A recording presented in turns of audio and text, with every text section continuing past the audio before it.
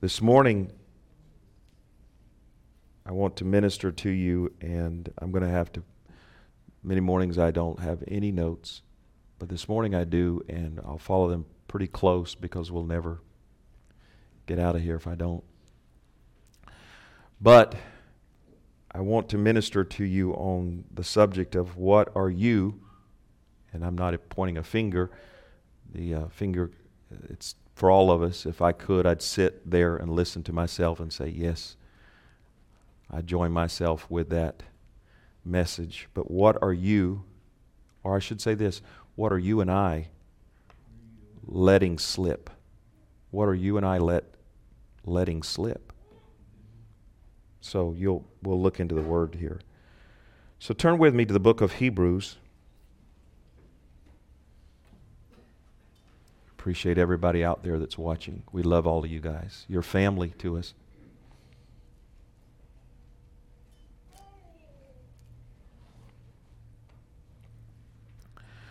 Now, I don't know how many of you are familiar with the book of Hebrews, but I am very familiar and have read it many, many times and studied it and studied the wording in it. So I'm speaking from a sense of familiarity with it and a contextual familiarity with it. So I'm going to say some things to start with so it'll kind of help you to be more familiar with the book of Hebrews. The reason for Hebrews is to save the Christian Jews from departing from Christ and going back to the law of Moses. That's the single reason.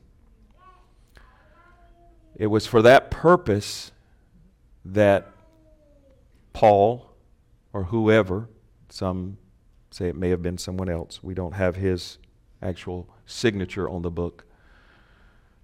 But it was for that purpose that it was written to the Jewish community.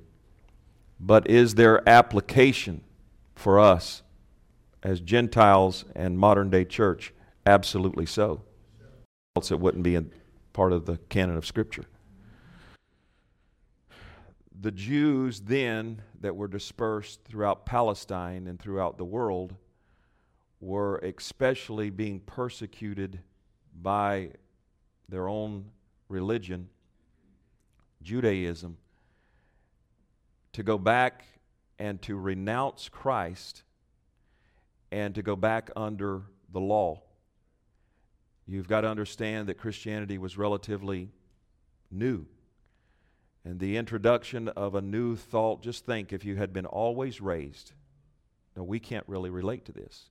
In fact, I dare say there is nobody watching or nobody in here that is truly contextually tempted to commit the sins that is the predominant sin listed in Hebrews, which is to renounce Christ and to go back under the law.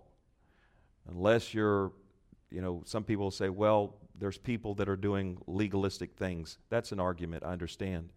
But it's one thing to do certain things that are legalistic.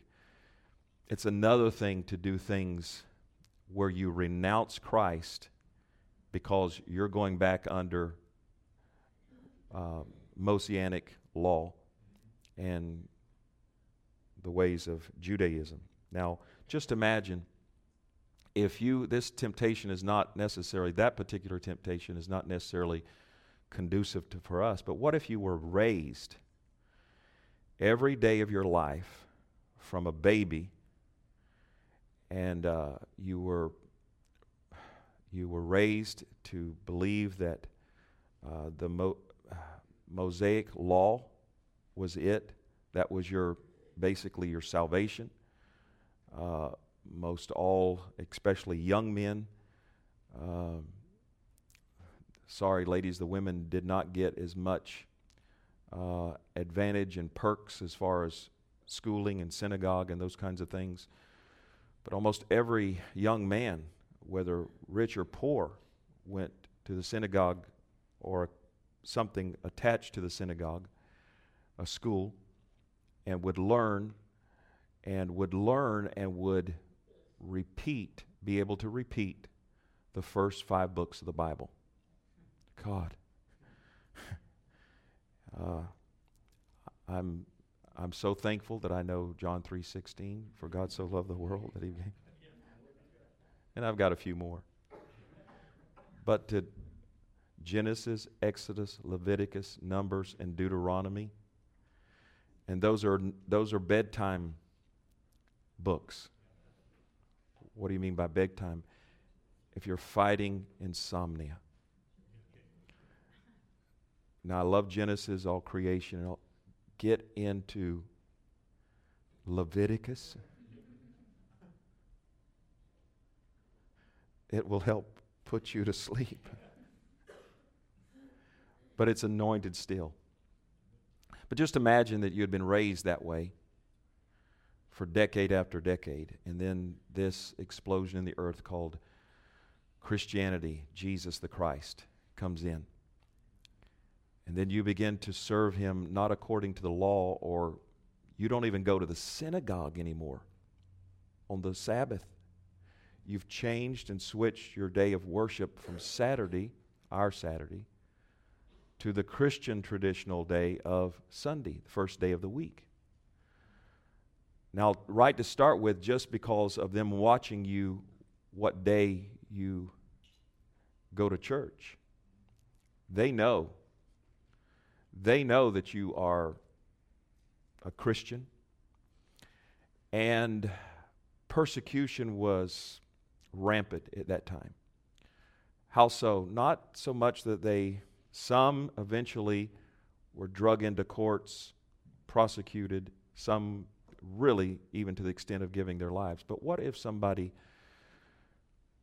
blackballs you in the community, and what if all of the community says, well, they've become a Christian. I used to buy from them. I used to do commerce with them. I no longer will buy from them. I'll boycott them, and everyone will. When you lose all of your customers, when you lose all, and then your finances go first. Your children are maligned. The children then were not being able to go to the finer places of education and learning, because once you found out you were a Christian, that was it. And we think that we are sometimes under a little persecution in America. Minuscule, very minuscule compared. Don't get me wrong, if things do not change and if we do not fight, we must have a revival.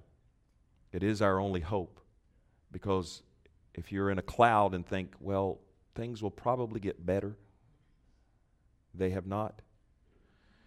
And the rights and privileges of the Christian, no matter what church you belong to, are slipping away fast every day. But I want to say this, that for them then, that persecution was the prelude, it was the prerequisite that started many to be brought into a place where there was a pressure being put on them. To renounce Christ will take you back. Imagine if you're on the edge of bankruptcy, because for the last year you have been maligned, you've been cut off. If you're not a strong Christian, I mean really strong, that's why there's places in here that we won't get to today.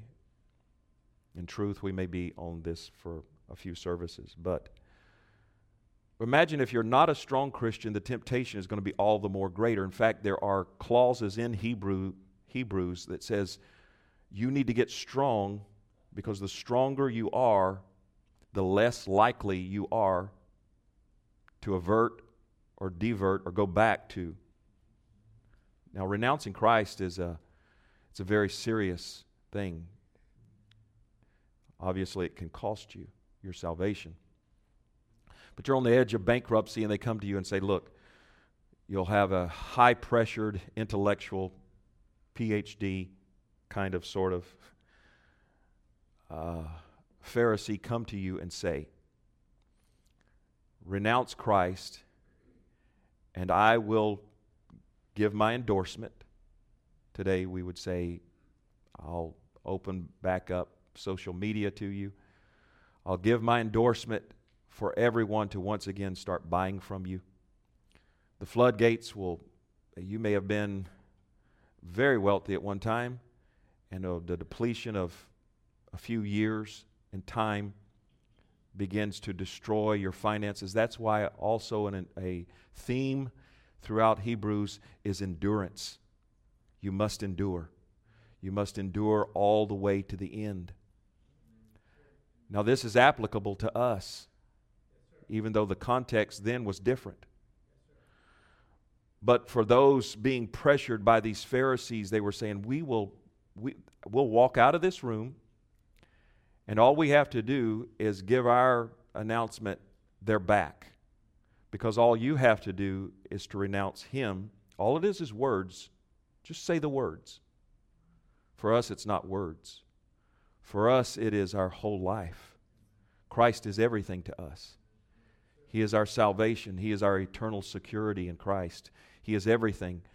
But for those who were looking around the room saying, I am losing everything, my children are coming home crying every day at their persecution, and we've not even resisted to blood yet, because he says that one place in here, and yet all of the persecution that is on us now is seemingly more than we can bear. You're telling me all I have to do is to renounce Christ and pledge my allegiance back to Judaism, and all this will stop. That's right. And so because of that understanding, when you read the book of Hebrews, you have to interpret it in a different manner, because when it talks about sins that would so easily beset us, sins and weights that so easily beset us, and different things that would, when it talks about sin per se in the book of Hebrews, it's not necessarily in the light of the sin that we talk about or we use in our verbatim. Or, when we talk about, well, this one committed this sin or that or sin. Or it's not even the context necessarily of the sins that Paul addressed in his other epistles to the Gentiles: fornication, adultery, lasciviousness, all those kinds of things. When we read Hebrews, we can interpret as in, how does this apply to us? But the sins there, or the sin that he was talking about, was the apostasy. That was the context. Don't apostatize. Don't give yourself over. Don't give yourself over to anything that begins to cause you to go away from the Lord, back into the temptation of easing your flesh and getting things off of you just because you're under pressure at this time. In that context, the book of Hebrews is to be understood. Does that help people? Okay. I will say this, that the theme of Hebrews, that's the context, but the theme of Hebrews, the book of Hebrews, is Jesus supersedes everything. He supersedes. You get the theme, the whole theme of Hebrews in the first book, the first chapter, the first verse. Look at it with me. God, who at sundry, that means at different, at sundry times and in divers places, at different seasons or times, and in divers manners, spake in time past unto the fathers by the prophets, hath in these last days, and he's talking about from the time of Christ going forward, spoken unto us by his Son, whom he appointed heir of all things, by whom also he made the worlds. Now let's just stop right there, because we don't need to go any further. That is the theme of the 13 chapters of the book of Hebrews. Now, we're not teaching on the book of Hebrews this morning. I've just got to give you some contextual background for you to appreciate what he's going to say to us personally this morning. The theme of Hebrews is Jesus to those Christians that were fighting as Jews to renounce Christ. And the argument would be from the Pharisee, what about the tabernacle? Don't you appreciate it anymore? What about the temple? What about the holies of holies? What about the Levitical priesthood? What about everything that you grew up learning? You're going to throw that all away? And he goes in through Paul, or who the right, goes into a masterful job of taking and showing where Jesus supersedes all of that. He supersedes the Levitical priesthood by a new and better way. He supersedes the Levitical priesthood because now he is a priest in heaven. He supersedes sacrificial offerings of lambs and goats because now the blood of Jesus has replaced all of that. He starts out in this chapter 1, which we won't read, and telling them to start with, he's better than. The book of Hebrews is he's better than. If you just want to know, simplify, Jesus is better than. He's better than the law. He's better than anything. You know, if he was speaking to pagans, he would say he's better than all your temple idols. But here he's speaking to Jews, Hebrews, and he's saying he's better than. He supersedes the law. He supersedes the Levitical priesthood, and he's your high priest in heaven. Now let's look at chapter 2. And as I said, there is none of us that today are really as Gentiles, and there may be some Jewish people listening. My son-in-law in the front row was born a Jew, and now he is a Christian, born again, and spirit-filled with the Holy Ghost. So we appreciate that. But let's look at Hebrews 2:1. It says, therefore we ought, now in that context that I just explained, therefore we ought to give the more earnest heed to the things which we have heard. That therefore is, you know, I always heard Pastor Dave say, if the word therefore is there, go back and find out why it's there for. So without going through chapter 1, I just told you the theme of chapter 1 is Jesus is better than. So with that mindset, he's saying, therefore understanding that he is better than angels, he's better than whatever, therefore we ought to give the more earnest heed to the things which we have heard, lest at any time we should let them slip. Would you say the word slip with me? Pararuio is pretty much how it's pronounced. A Greek scholar might say a little different. But it means to flow. By example, to carelessly just pass or to let slip. Hebrews 2:2. For if the word spoken by angels was steadfast, and every transgression and disobedience received a just recompense of reward. Now let me talk to you just for a second about what is he talking about if the word spoken by angels. The administration of Moses was given to him by God, but via angelic administration, and angels ministered that. If you'll read Genesis, God was in the bush, but it also refers to an angel being there. So all of everything that God did then, you know, Moses had some kind of face-to-face encounters with God. But that administration is referred to as the administration or the time in which angels gave that over to mankind, the law.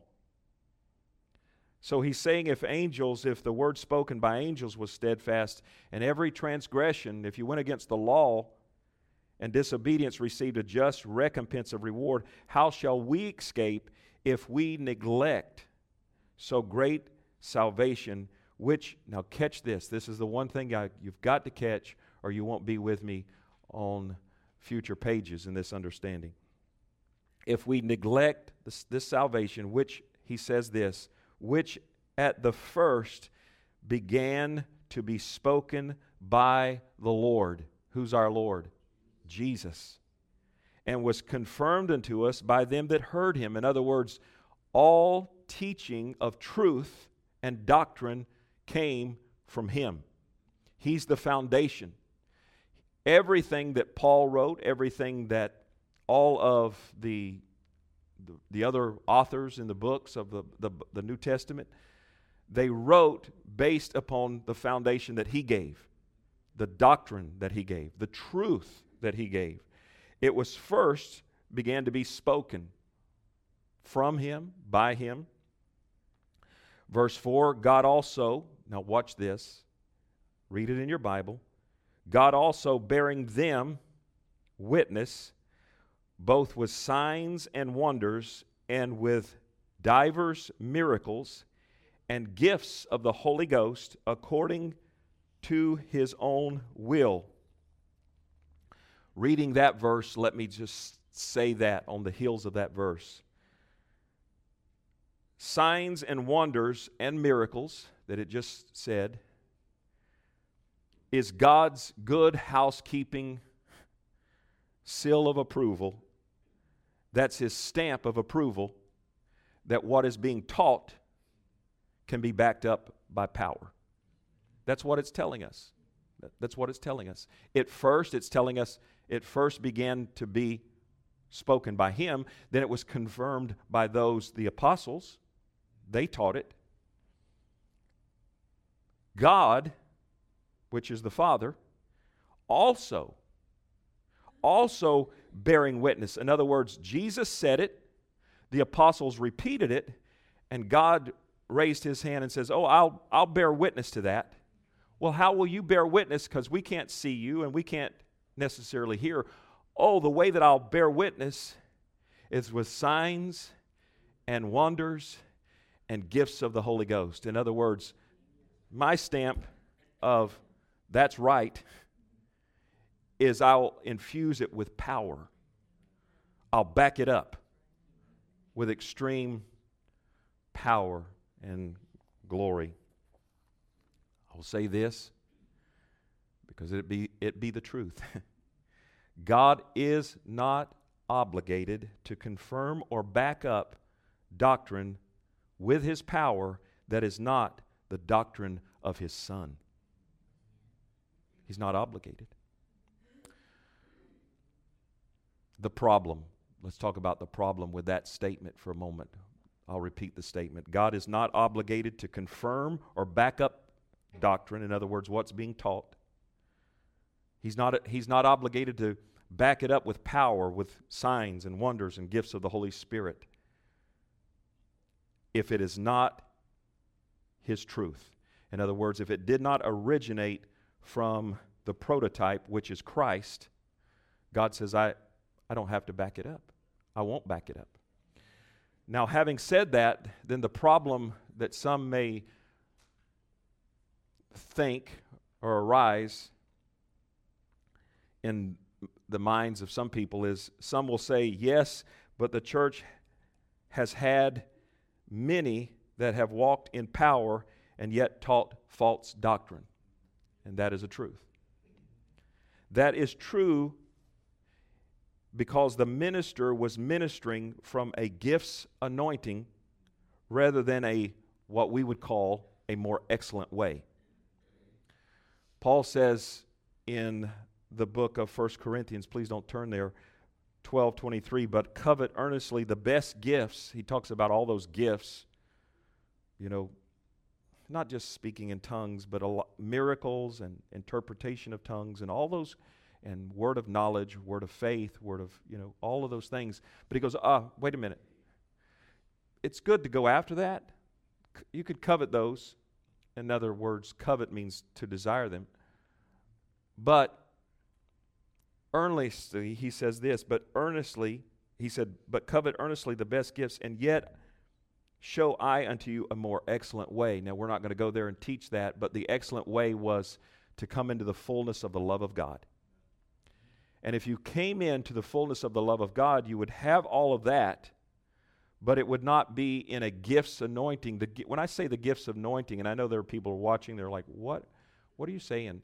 Well, Yeah, 1 Corinthians, the Corinthian church it had a lot of power in it, in a sparse, like evened out kind of way, because there were divisions in the church because people were selecting what preacher they liked the most.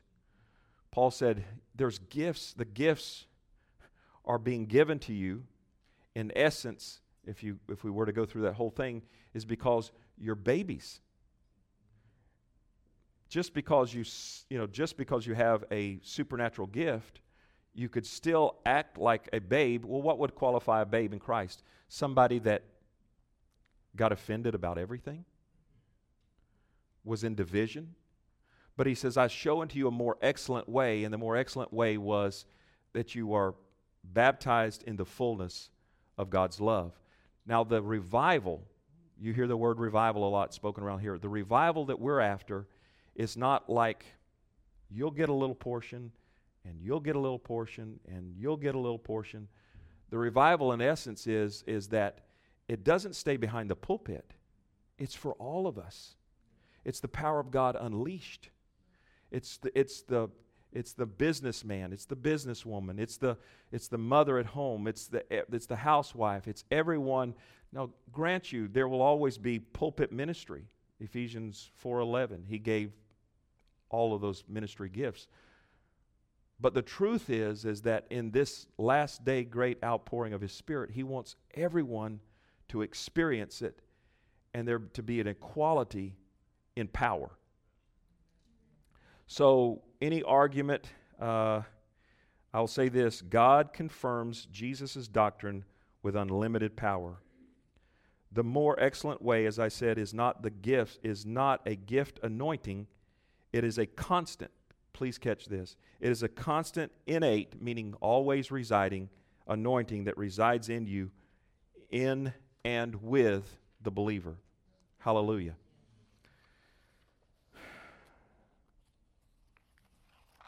God confirmed Jesus' doctrine. I can't miss this. With unlimited power, because He spoke only the truth. Only the truth. I'll touch this a little bit more on how that some people can be really off and yet have some levels of power working in their life. In other words, power, I'm talking about they'll pray for the sick and something happens.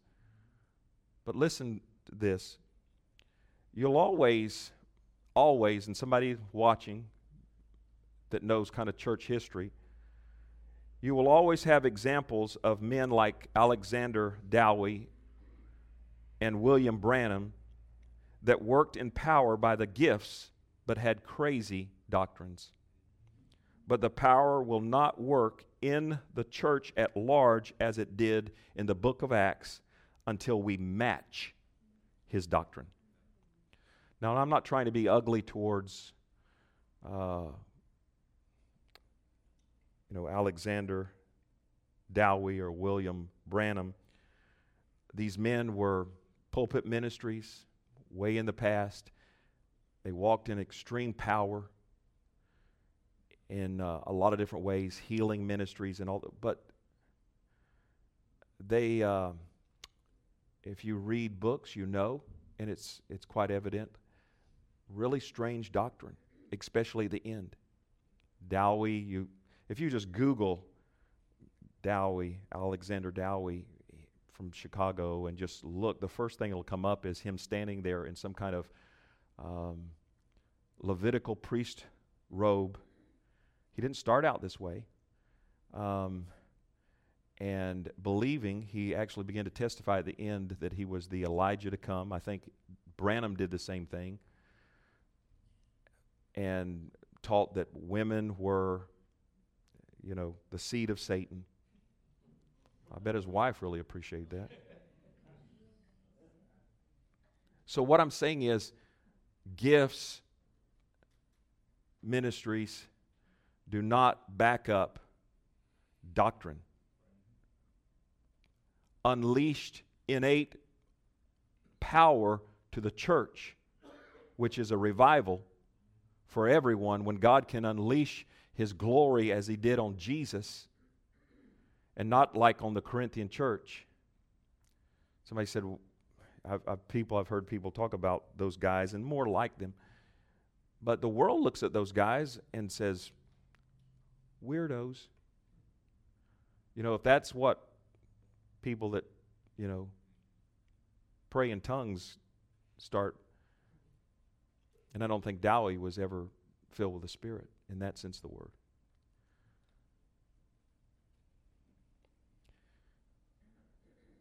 These men were not our examples. We have already had numerous, now I'll say this is something that prophetically that we've gotten here recently. We've already had numerous warnings that Satan is coming with a subverting deception that'll get us just 1 degree off. 1 degree off. I want to stay focused on this word and truth.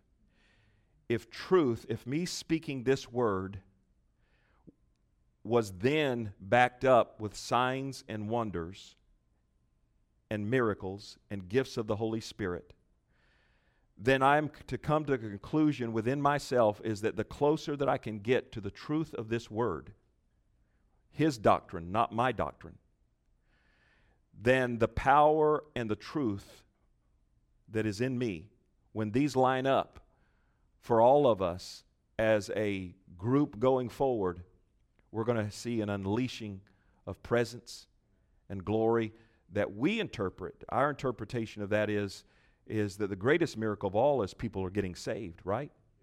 Thousands are being born again.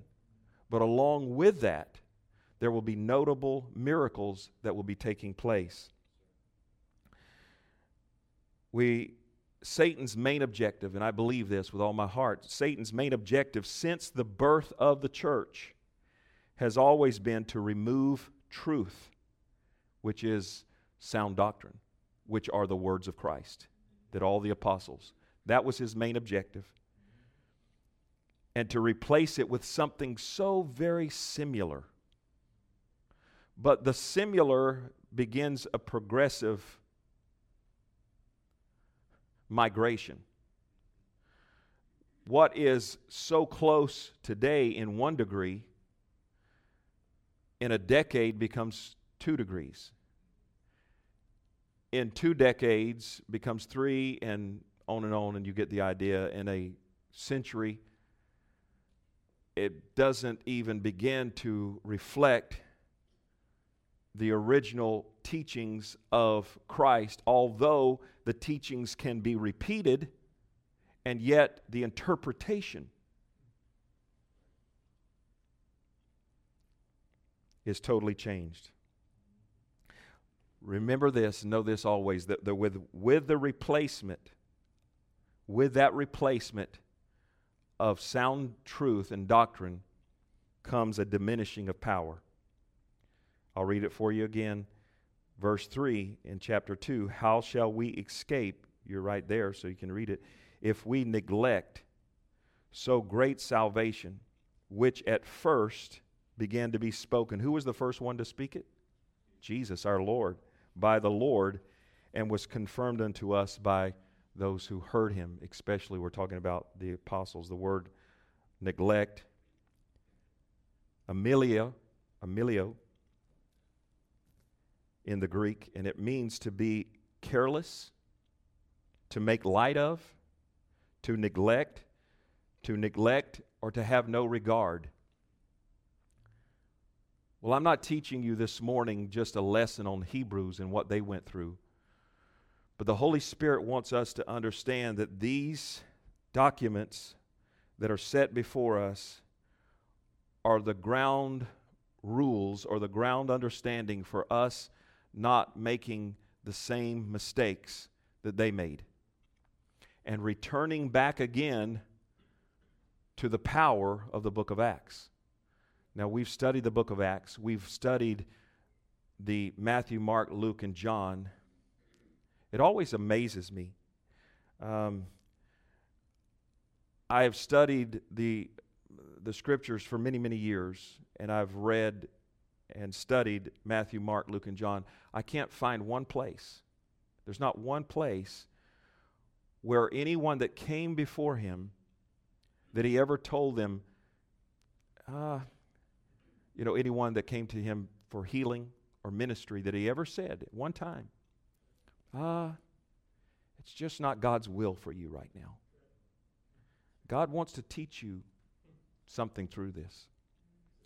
If I could find that, or if somebody could show it to me, then I might have a serious kind of reservation inside of me that maybe it's not God's will all the time to heal everyone. But the Master, which is the prototype, went before us and said, if you've seen me, you've seen the Father. So God, what is it your will? Is it really your will, even though it doesn't really happen that much because of the condition of the church and the lack of faith in our prayers, is it really your will to, if you got your best, let's say it like that, would you really be willing to heal anybody that asked you? Anybody that believed? And our faith has gone past a place of asking. We know that it's God's will, so we just implement it. We just speak it and say, this is what your will is. Body be healed. COVID go.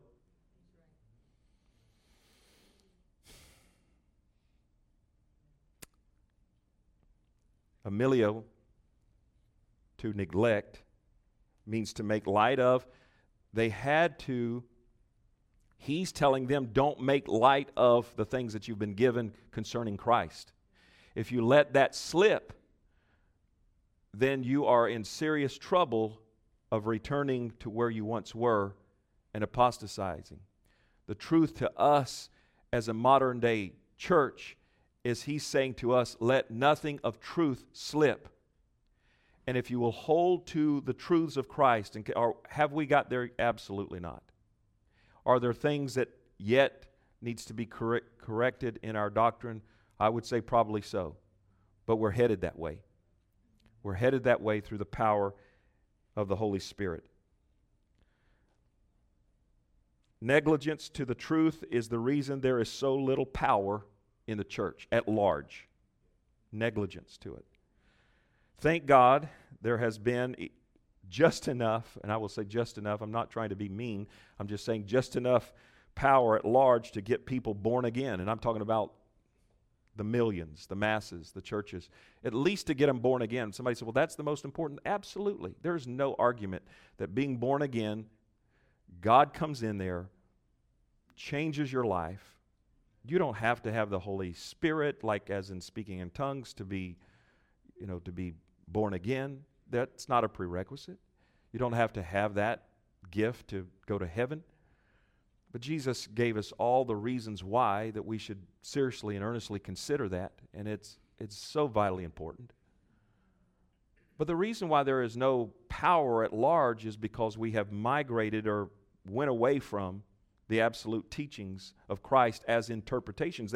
They're still read from the pulpit every Sunday in many churches. And yet the interpretation is so misconstrued, so taken out of context, that it's not even hardly a phantom of what it originally meant to the first church, what they understood it to be.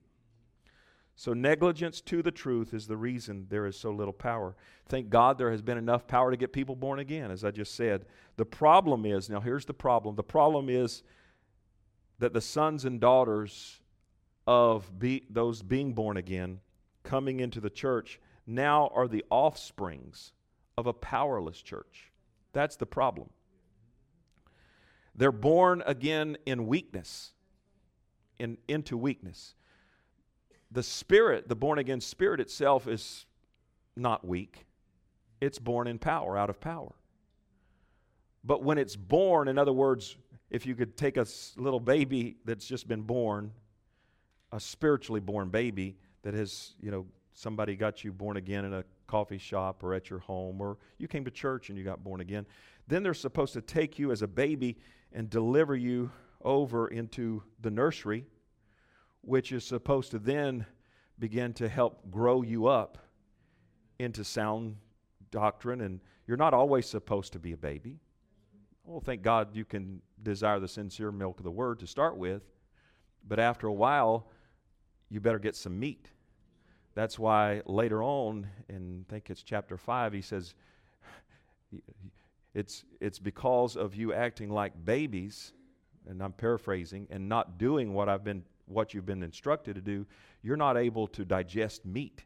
But strong meat belongs to those who are of full age, who by the reason of the use of their senses have exercised. It's the word gymnazo, which is the word gymnasium, which means you grew up by exercising your spiritual senses. In other words, doing something with the truth that you received. But the church has been like babies delivered. Okay, we're going to take you to the other. We got you born again.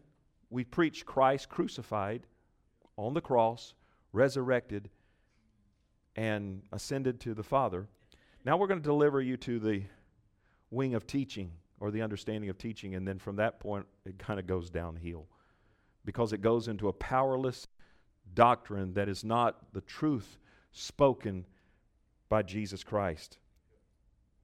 They're born again into weakness. So the spirit itself is not weak, but the nursery is extremely impoverished and weak of power, because the truth has slipped away from the church.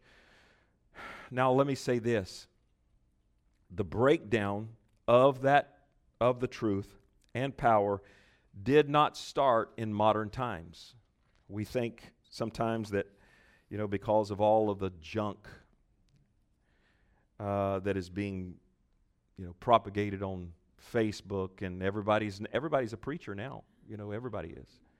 Everybody is. You don't have to go to, seminary. You don't have to study. You don't have to do, you're just because you get on Facebook and say what your thoughts are, everybody should believe it, right? And yet, so little truth. So we blame it sometimes in our minds on the escalation of technology and everybody being able to get a voice.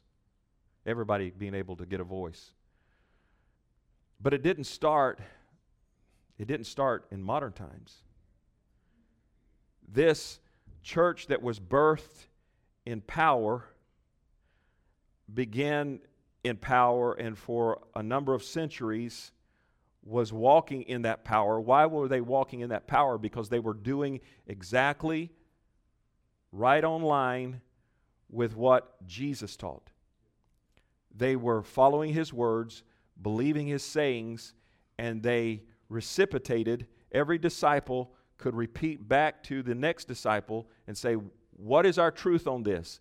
And we would all say the same thing, not as a cult, but as speaking the word of truth, and all saying the same thing and believing the same thing together. Now, the diminishing or the demise of that did not take place recently, and it didn't take place in modern America. In fact, God is bringing us back around. He's bringing us back around. To understand this diminishing of how it started way back then, you have to ask yourself, where is the first church of Jerusalem? Where's it at? Where's that church that we read about in the book of Acts? It's non-existent. It doesn't exist anymore. Are you saying there's no Christians in Jerusalem? Or there may be some, but not this heyday, not the book of Acts. I mean, you'd have to search really have to search to find that church. That church is non-existent. And where are the 7 churches in the book of Revelation? All those powerful churches, where are they? They are non-existent in the light of their beginnings. In other words, they're gone. So something happened. Something happened. So we think what we're asking God for now, as in revival or believing Him for, is something that has basically always been, and yet has hit a bump in the road based on modern times. Absolutely not. In fact, in truth, rather, it is a progression of changing from where it has been, from where it fell to, where Christianity fell to, letting the truth slip. Why did the church, why can I not go to Turkey today, which is Asia Minor then, and go to what the church was, Philadelphia or Laodicea or Thyatira or Sardis or any of those churches, why any of those cities, why cannot God not go? Let me ask you this. I think this is a rhetorical question. Do you believe that the church that was started by the apostles in Jerusalem, do you believe that it was God's perfect will for it to be a thriving church today? I think I should get a resounding yes. I mean, I don't think God ever started something. He said, I'd like for this to bomb. I'd like for this to really go downhill. And all those churches, Ephesus was 70,000 at the time of Paul's writing to Timothy. That's a church in antiquity that was like, wow. That sounds like some of our modern day mega churches. And there was no Facebook, there was no Twitter, there was no, anything, any way to get this message out except word of mouth. Those churches are non-existent today. Now you may argue, somebody may write in and say, well, no, there's people, that are still there and churches grow. It may be kindled again, but the heyday is gone. The glory days of those books or those churches, it was extinguished. Letting the truth slip destroyed the power and the will of evangelism, the will to get out there and do it. Persecution, listen to this, persecution did not destroy the church. The church has always, or was always, embellished by persecution. It's like gas on the fire. For some reason, the more you persecuted the church in the early days, the more it spread. Those who have turned the world upside down, it was said, have come to our city also. We better get them out of here. They're going to evangelize everybody. Remember that? So persecution against the church was not the thing that destroyed it. The invasion of the Muslim doctrine that invaded Turkey and destroyed the 7 churches of Asia Minor, which was modern, we understand as modern day Turkey today. The invasion of the Muslim doctrine that invaded Turkey and destroyed the 7 churches of Asia Minor, and eventually the Middle East, which is Jerusalem, or the church at Jerusalem, was allowed because the church, why was it allowed? Not because of persecution. It was allowed because they let sound doctrine or truth slip out of their lives. They got 1 degree off, 2 degrees off, 3 degrees off, and in the first 300 or 400 years, there was power, there was a lot going on, and it looked like it duplicated. It was a carbon copy of everything that Jesus said. And it was it wasn't just said, it was interpreted as exactly how Jesus meant for it to be interpreted. The Dark Ages evolved out of a powerless church that allowed the truth to slip from its foundation through negligence. Now just think for a moment. We're in a war, a spiritual war. Communism is trying to take over our country. Which is basically the bottom line behind that is the spirit of Antichrist. That spirit has existed for centuries, and it brought the first church eventually to a underground movement. In other words, a vibrant, up-in-your-face boldness that Peter had spread through the church, and it was there for a few hundred years. The Dark Ages, which is referred to by scholars and then secular writers, are at least 900 years of when the world would call it dark. If you're speaking to someone in a secular sense, they would say the Dark Ages was dark ages as in there was no innovative thought. Everything stayed primitive. It stayed primitive until the Renaissance age, in which Renaissance means an enlightenment of thinking. But the truth of the matter is, the reason why there was darkness on the planet and there was no innovation and there was nothing taking place is because the church had let truth slip out of their lives.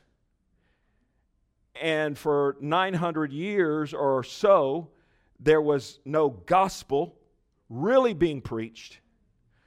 The truth was still alive through the pages of this word. In other words, truth didn't go anywhere. Thank God this word was preserved. But it went into monasteries. It went into monks taking vows of silence.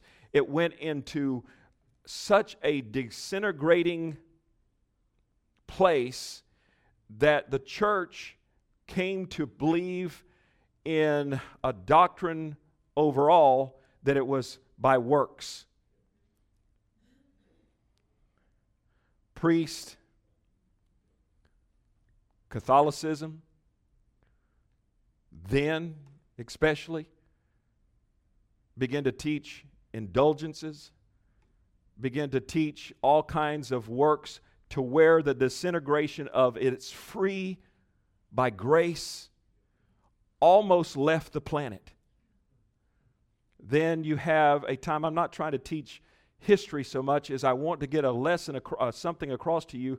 Then you have what is called the Reformation, where men like Martin Luther stand up by revelation and others like him, and I'm simplifying this, obviously, and begin to say, no, justification is by faith. Being just with God is through faith. We've got to come out of this darkness. And if you'll study history, you'll see a great parallel between Renaissance being all kinds of things people started thinking differently, and things were being invented, and all things become, it was the progression of our modern, we're standing here today on the shoulders of Renaissance thinkers. But the Reformation, in other words, the spiritual part of it, if you'll look, those times, the time when the Reformation started and the Renaissance are very close. There's no coincidence. Some may say the Renaissance started a little earlier, but it was all God working in the earth to get truth back into the earth. Then people like Martin Luther began to stand up and say, wait a minute, it's by faith? Was he persecuted? Oh, yeah. Absolutely so. So the Dark Ages evolved out of a powerless church, and the world would call that 900 years of lack of innovations until the time of the Renaissance. But the truth is, the church had little to no influence on the world because of what it had let slip. The church went dormant in power because they had let the truth be taken from its foundation through negligence. The scripture, or the truth rather, was present in the earth, as I said, by existence of the Holy Scriptures, but it was not experienced in power as it was in the early church because it had been replaced, because of the replacement, rather, those things that had replaced the sayings of Christ. Again, Hebrews 2:3. We won't get off of it because it's so important that we see it. How shall we escape if we neglect so great salvation, which at first began to be spoken? Who was the first one to speak it? Jesus. Every truth comes from him. Began to be spoken by the Lord, as was confirmed unto us by them that heard him. And then we read also that God confirmed it with, as I said, this is my expression, good housekeeping seal of approval. Here's my approval on what you're saying. Oh, you'll get some things that are don't match up with exactly the example of this. Like I said, certain men that come along who walk in power, who say crazy things, but that is not an example of the first church. The first church at large, everybody flowed in the power. And that's where we're going back to. It first began to be spoken by our Lord. All truth to the church originates from the words of Jesus. God has had to transition existing truth. In other words, it existed. God did not have to rewrite Scripture. God has had to transition existing truth back into the earth. I mentioned the Reformation and the Renaissance. The Gospel's transition. Now I'll try to go through this rather quickly because we've got to conclude here in a little bit as the Lord allows or as He directs. The Gospel transition, now I'm just kind of taking you out of that dark age. The Gospel's transition from Europe to North America through the Puritans, which is the Pilgrims. We call them the Pilgrims, but they were a group called the Puritans. Did not produce the fullness of power. That was a good start. So we're coming out of the dark ages. It progresses from a place where, gosh, we're thinking, wow, people have been asking for this power called revival for like ever since the book of Acts. Oh no, we're kind of a relatively new group. As far as history is concerned, this went underground for almost 1,000 years. Then God had to circumvent it and take it through people that would say, I'm willing to be persecuted like the Puritans. It went from those churches dying out in Turkey and in the Middle East and in Asia Minor. It transitioned into Europe, over into England and that area. And then God takes it and He puts in the hearts of men, we want to go worship God in another nation, another place. You know what that place is? It's called America. It was built. It was built on the Word of God, meaning its foundation. They came here. Don't let any woke person or preacher inspire you to believe that we should apologize for our beginnings. The church coming here.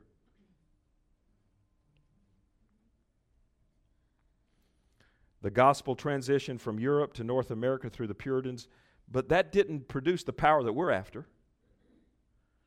Okay? The Great Awakenings, we've not studied those so much in here, but we've studied the revivals. But there were consecutive Great Awakenings. You know, I could begin to name names, but I'm not going to go into that. The Whitfields, the different ones that brought the message of, here's what you got to do to be born again. And I say, my God, that's the greatest message, right? But then what we believe is our call, and several churches with us, is something so not similar, it is the exact replica of Matthew, Mark, Luke, and John. And so all of those great awakenings brought back to America more of God and more of His truth, because that's our subject. Truth will produce power, and the further from truth you get, the less power you will get, despite any contradiction by anyone. Whoever has a gift works in power, and the world calls them a weirdo. But this truth that we're after will sustain us all the way. This power that we're after will sustain us all the way to the end. The Azusa Street revival that started in the spring of 1906 did not bring the fullness of power. It lasted a while. What's the Azusa Street? It's the one where people started speaking in tongues again. Can you imagine? Now listen, this is really amazing. And I'm not saying, because I know this happened in a few other places that you can find. But did you know that not until really 1906, the spring of 1906, was the belief or the evidence of praying in tongues really coming into fruition and fullness in America? Worldwide scholars call Azusa the modern day Pentecost. You know, Pentecost is where, in the book of Acts, Acts chapter 2, the Holy Spirit fell. It went underground because of false doctrine after 3 or 4 centuries or a number of centuries. And it was even hard for people to believe the truth of justification by faith. They almost lost that. Salvation was almost lost. We think this has always been around, and boy, we've been waiting on this stuff for 2,000 years. No, it went underground. It's a testimony to the works of a military genius, which is our adversary, Satan himself. But even in the modern day outpouring of Azusa Street, the power came for a while, but it subsided after a while, after a number of few years. The healing revival did not restore the church of the book of Acts back into the earth. The charismatic, now I'm going through this kind of rather quickly, the charismatic revival did not restore the book of Acts back into the church. And I'm naming now significant eras in time in which I could prove to you, if I had the time, that there was a great significance. The charismatic revivals when all those Catholics were being filled with the Holy Ghost, speaking in other tongues, and it was just known worldwide. I mean, we've got all, he fell on the campus of Notre Dame, and people were being filled with the Holy Spirit, and it was just incredible. The charismatic revival did not restore the book of Acts back into the earth.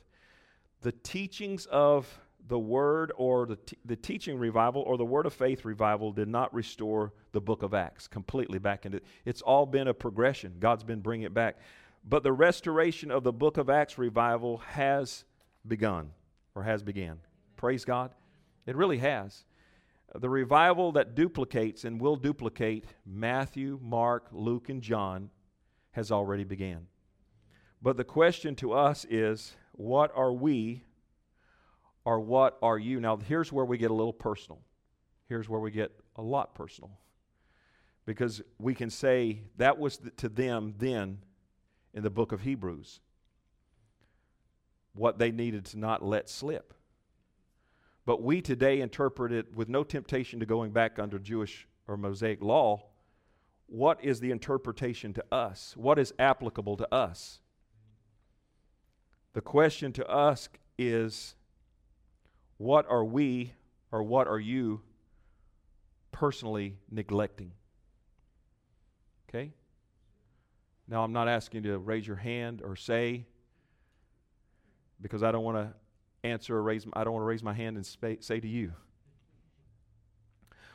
Listen, whatever you neglect will slip from you.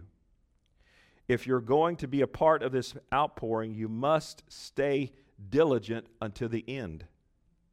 Letting His Word slip from you personally. Now listen, now you got to get this, because here's a transition. If you miss this, you'll go off and not understand what He's saying to you. Letting His Word, and I'm not specifically speaking about the written Word, but letting His Word slip from you personally through disobedience will eventually lead to a negligence of the written Word. I'm going to have to say that again. Letting His Word or His directives in your life, because Jesus does speak to us, right? Through the Holy Ghost. And He gives all of us are under His directives. Letting His Word slip from you personally through disobedience will eventually lead to a negligence to His written Word. To turn a deaf ear to His spoken internal Word will eventually dull your ability to interpret and keep His written Word. I didn't get enough amens. I'll buy one. To turn a deaf ear from what He's saying to you personally will eventually dull. In other words, you won't be as crisp when you're really trying to get into the Word of God. It'll dull your ability to interpret and keep the written Word. How do you know that? Because of what we just taught. If you let something slip. Well, that's different. That's the Word. And no, you mean to tell me the voice of the Holy Spirit instructing you, if you don't do it, and you continue not to do it will not cause you to come to a place to where you become dull of hearing. And if you're dull of hearing in one place, the only place that the Holy Spirit gets revelation over to you is through the power of your new nature. He speaks through that. For it to be crisp, clean, and effectively able to have a hearing ear, it cannot be tarnished continually with disobedience. I'm preaching real good here, and I'm not getting near the amens on the level that I'm preaching. If you do not keep and practice a life of, or if you do not keep and you practice a life of disobedience to His specifics in your life, you will eventually believe foolish and unlearned doctrine. Paul talked about unlearned questions or unlearned doctrine of the Word of God.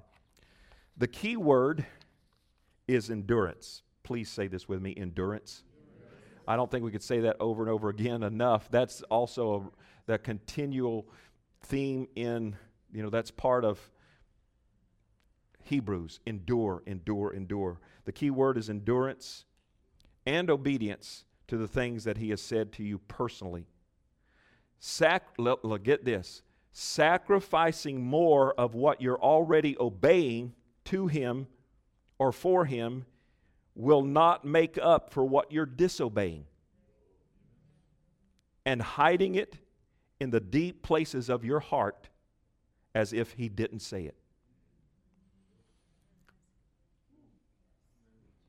That is good. Ouch for all of us, but it is good. Sacrificing more of what you're already obeying Him in will not make up for what you are being disobedient in and hiding it in a deep place or a deep room of your heart as if to say, I didn't hear that. Oh, yes, you did. Oh, yes, I did. Now let me be specific. And here's where love must abound. I'm speaking to revivalists that are watching. And I'm speaking to Family Prayer Center people. Okay? Other people can just relax. God has said, some of you, and this is good. I can broadcast this because only He can go to you and say, remember? God has said to some of you, give Him more time in prayer. If you've ever heard Him say that and you're not doing that, that's just one level.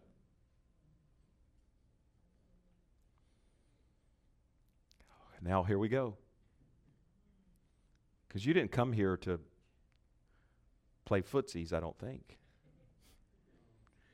God has said to some of you, I'm really being nice.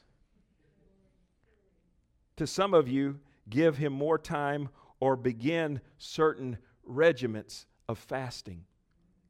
Oh, not me. The apostles did that. Pastor, you're supposed to do that. Mm-hmm. Dull of hearing, letting things slide. Oh God, here we go. Fasten them seat belts.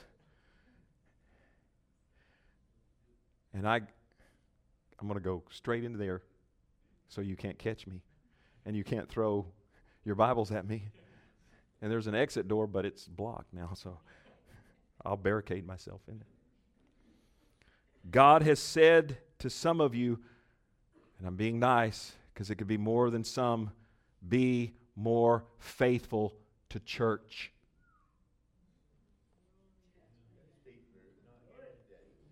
Be more faithful to church.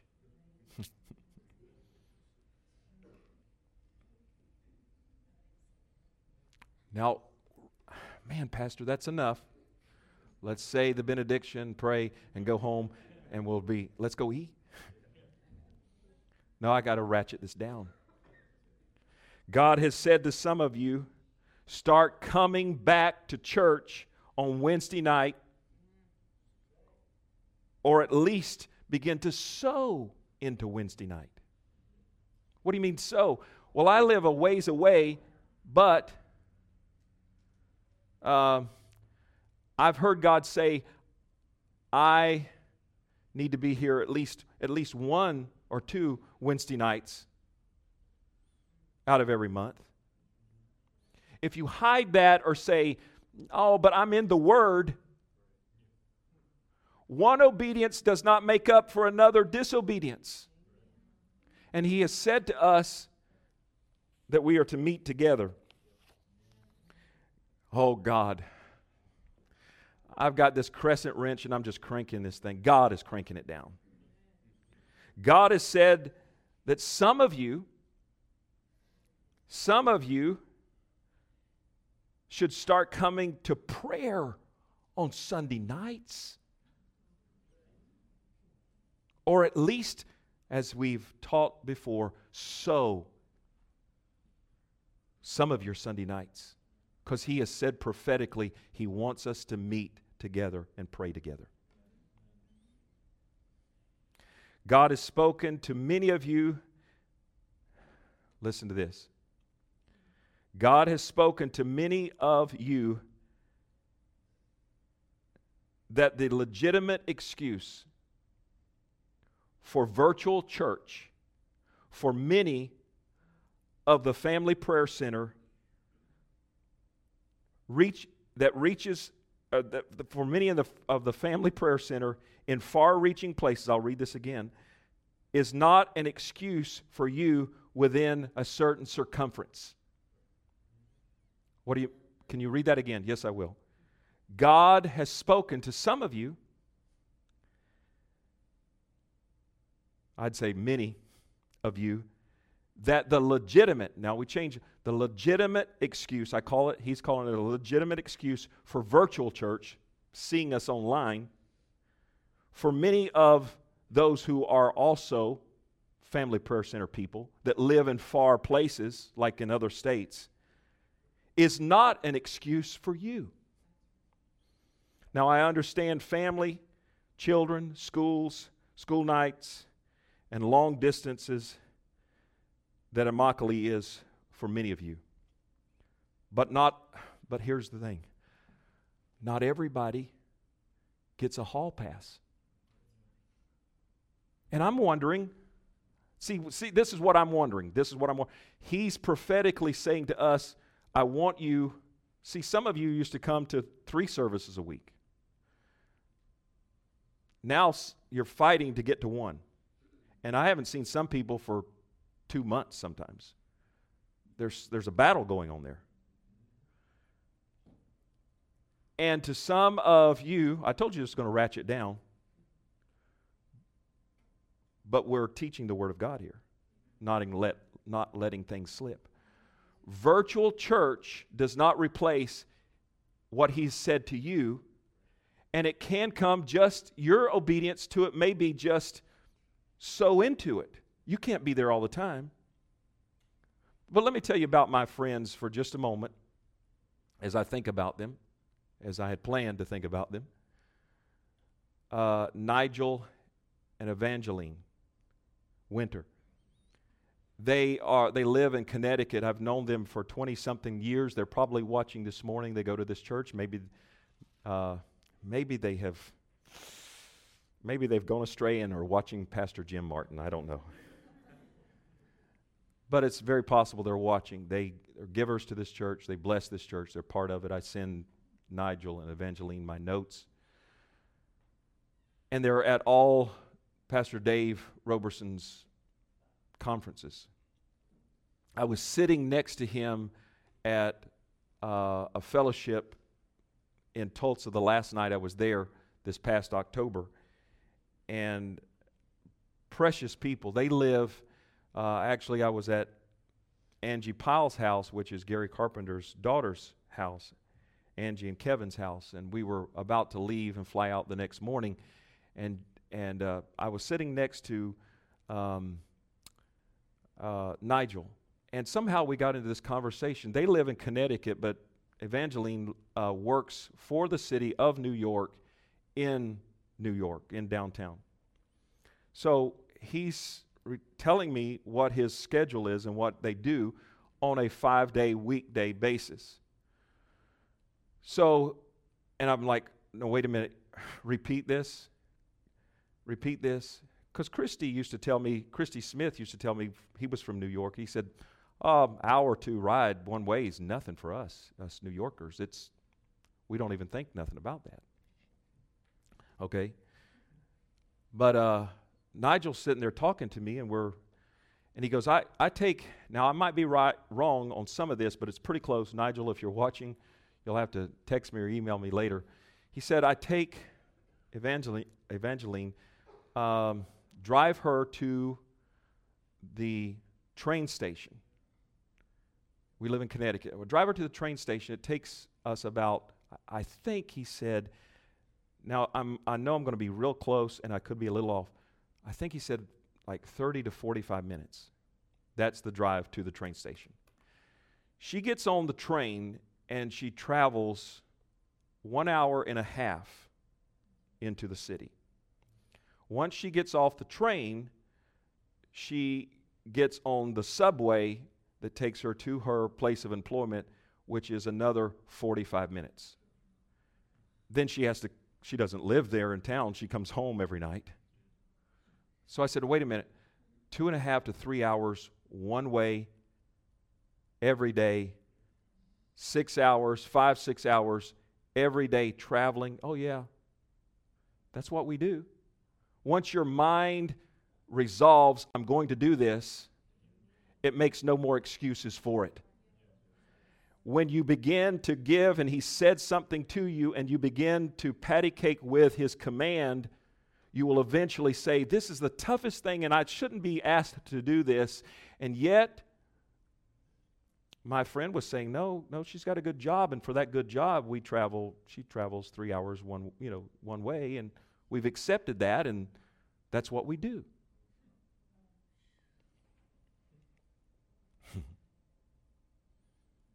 Is he worth the price? Yes, he is. Now, he's not worth the price unless you have not spent hours in his arms. But then if you have, I'm talking about intimacy, then if you have, then no matter what you do, or no matter what you have to do to be obedient, it won't matter. It absolutely won't matter. I get a little I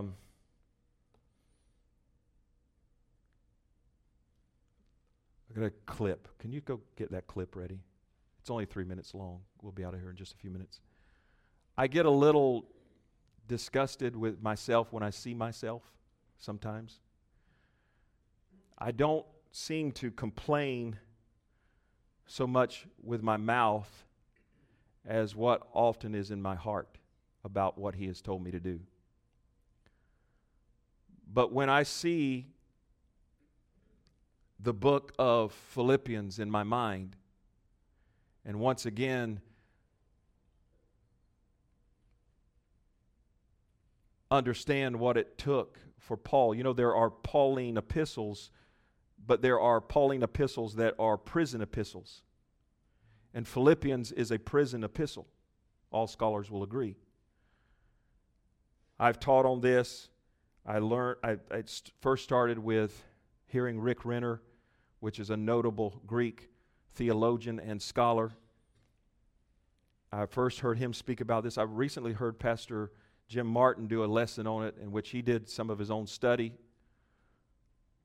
Paul eventually, through his persecutions, he was jailed many times, but he eventually, and it's understood that he wrote the book of Philippians from a place of incarceration.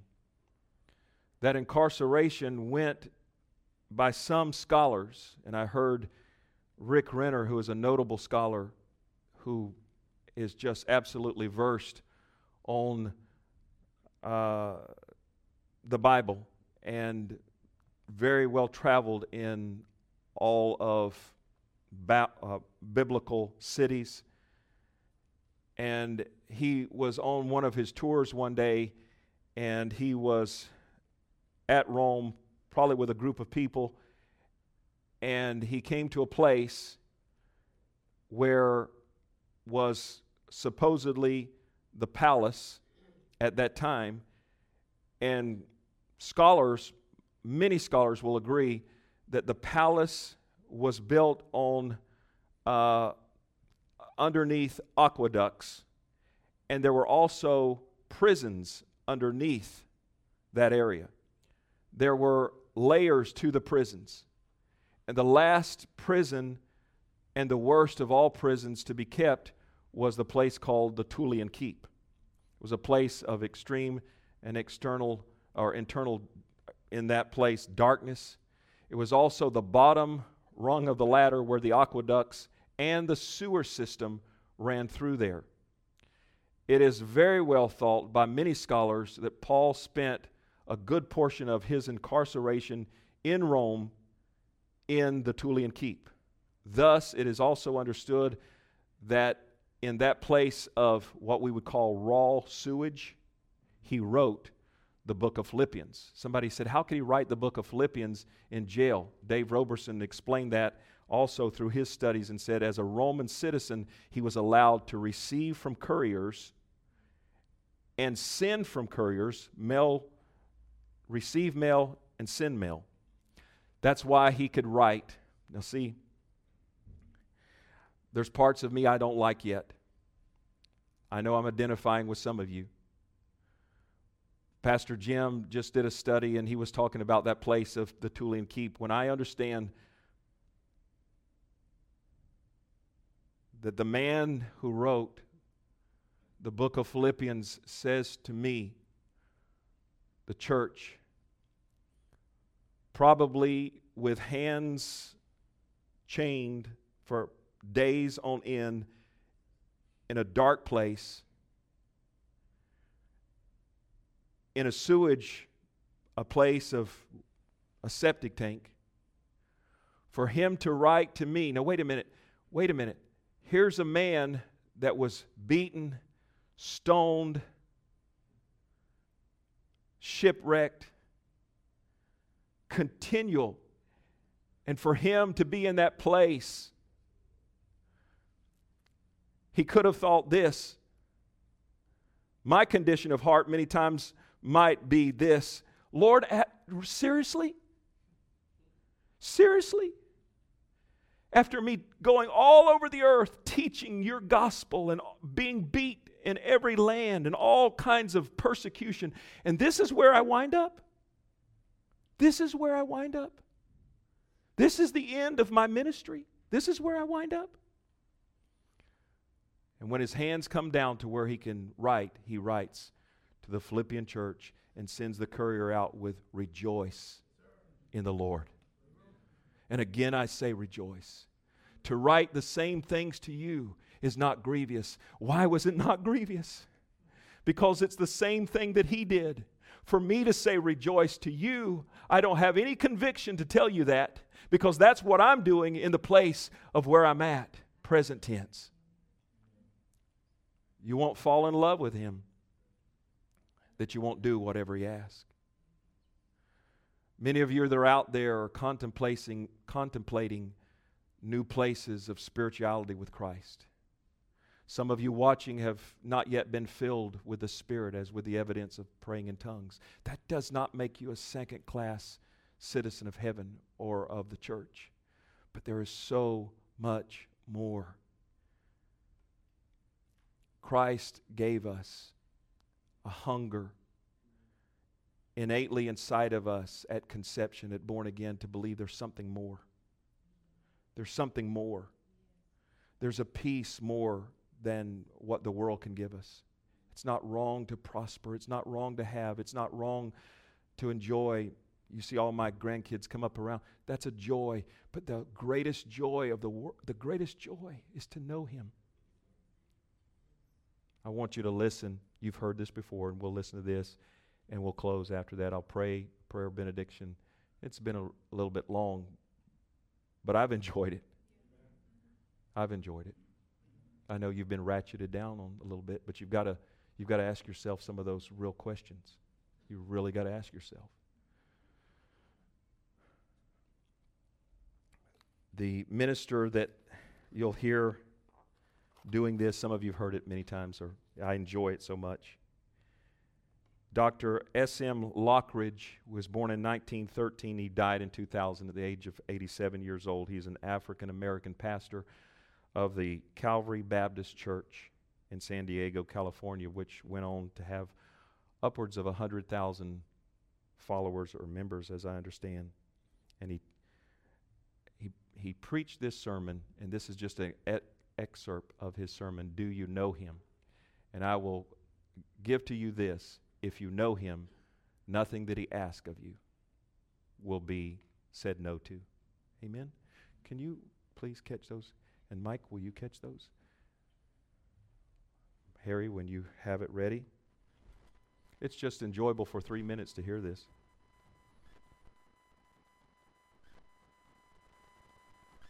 The Bible says, my king is the king of the Jews. He's the king of Israel. He's the king of righteousness. He's the king of the ages. He's the king of heaven. He's the king of glory. He's the king of kings. And he's the Lord of lords. That's my king. I wonder, do you know him? My king is a sovereign king. No means of measure can define his limitless love. He's enduringly strong. He's entirely sincere. He's eternally steadfast. He's immortally graceful. He's imperially powerful. He's impartially merciful. Do you know him? He's the greatest phenomenon that has ever crossed the horizon of this world. He's God's Son. He's a sinner's Savior. He's the centerpiece of civilization. He's unparalleled. He's unprecedented. He is the loftiest idea in literature. He's the highest personality in philosophy. He's the fundamental doctrine of true theology. He's the only one qualified to be an all-sufficient Savior. I wonder if you know him today. He supplies strength for the weak. He's available for the tempted and the tried. He sympathizes and he saves. He strengthens and sustains. He guards and he guides. He heals the sick. He cleanses the lepers. He forgives sinners. He discharges debtors. He delivers the captive. He defends the feeble. He blesses the young. He serves the unfortunate. He regards the aged. He rewards the diligent. And he purifies the meek. I wonder if you know him. He's the key to knowledge. He's the wellspring of wisdom. He's the doorway of deliverance. He's the pathway of peace. He's the roadway of righteousness. He's the highway of holiness. He's the gateway of glory. Do you know him? Well, his light is matchless. His goodness is limitless. His mercy is everlasting. His love never changes. His word is enough. His grace is sufficient. His reign is righteous. And his yoke is easy. And his burden is light. I wish I could describe him to you. He's indescribable. He's incomprehensible. He's invincible. He's irresistible. Well, you can't get him out of your mind. You can't get him off of your hand. You can't outlive him, and you can't live without him. Well, the Pharisees couldn't stand him, but they found out they couldn't stop him. Pilate couldn't find any fault in him. Herod couldn't kill him. Death couldn't handle him, and the grave couldn't hold him. Yeah! That's my king.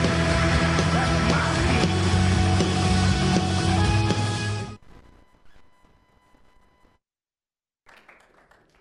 Would you please stand with me? Father, that's my King. And whatever my King is asking me to do, I will do. I will find another way to surrender another part of me today that was not there yesterday. I will come closer, and I will allow myself to ask whatever questions that you're asking me. Father, I thank you for the truth of this message this morning, that we let nothing slip because of negligence to anything that you have said to us personally as in obedience. We speak this truth both to the hearers here and the hearers wherever this message has went out. May the grace of God rest upon them, and the peace of our Lord Jesus sustain them, and anyone that is searching. Father, anyone that is watching, anyone that is here that is watching or that is searching for another place, another level of spirituality and coming into you. I just want us to pray this prayer. If you're watching this morning and you do not know Him, there's a question in your heart as whether you know the Lord Jesus Christ as your Lord and personal Savior. Let's pray this prayer together. It won't hurt us, even as Christians. Dear Heavenly Father, I thank you for Jesus Christ. I'm asking Him. Jesus, I'm asking you. Come into my life. Forgive me of my sins. And wash me in your blood. I receive you, Jesus, as my Lord and Savior.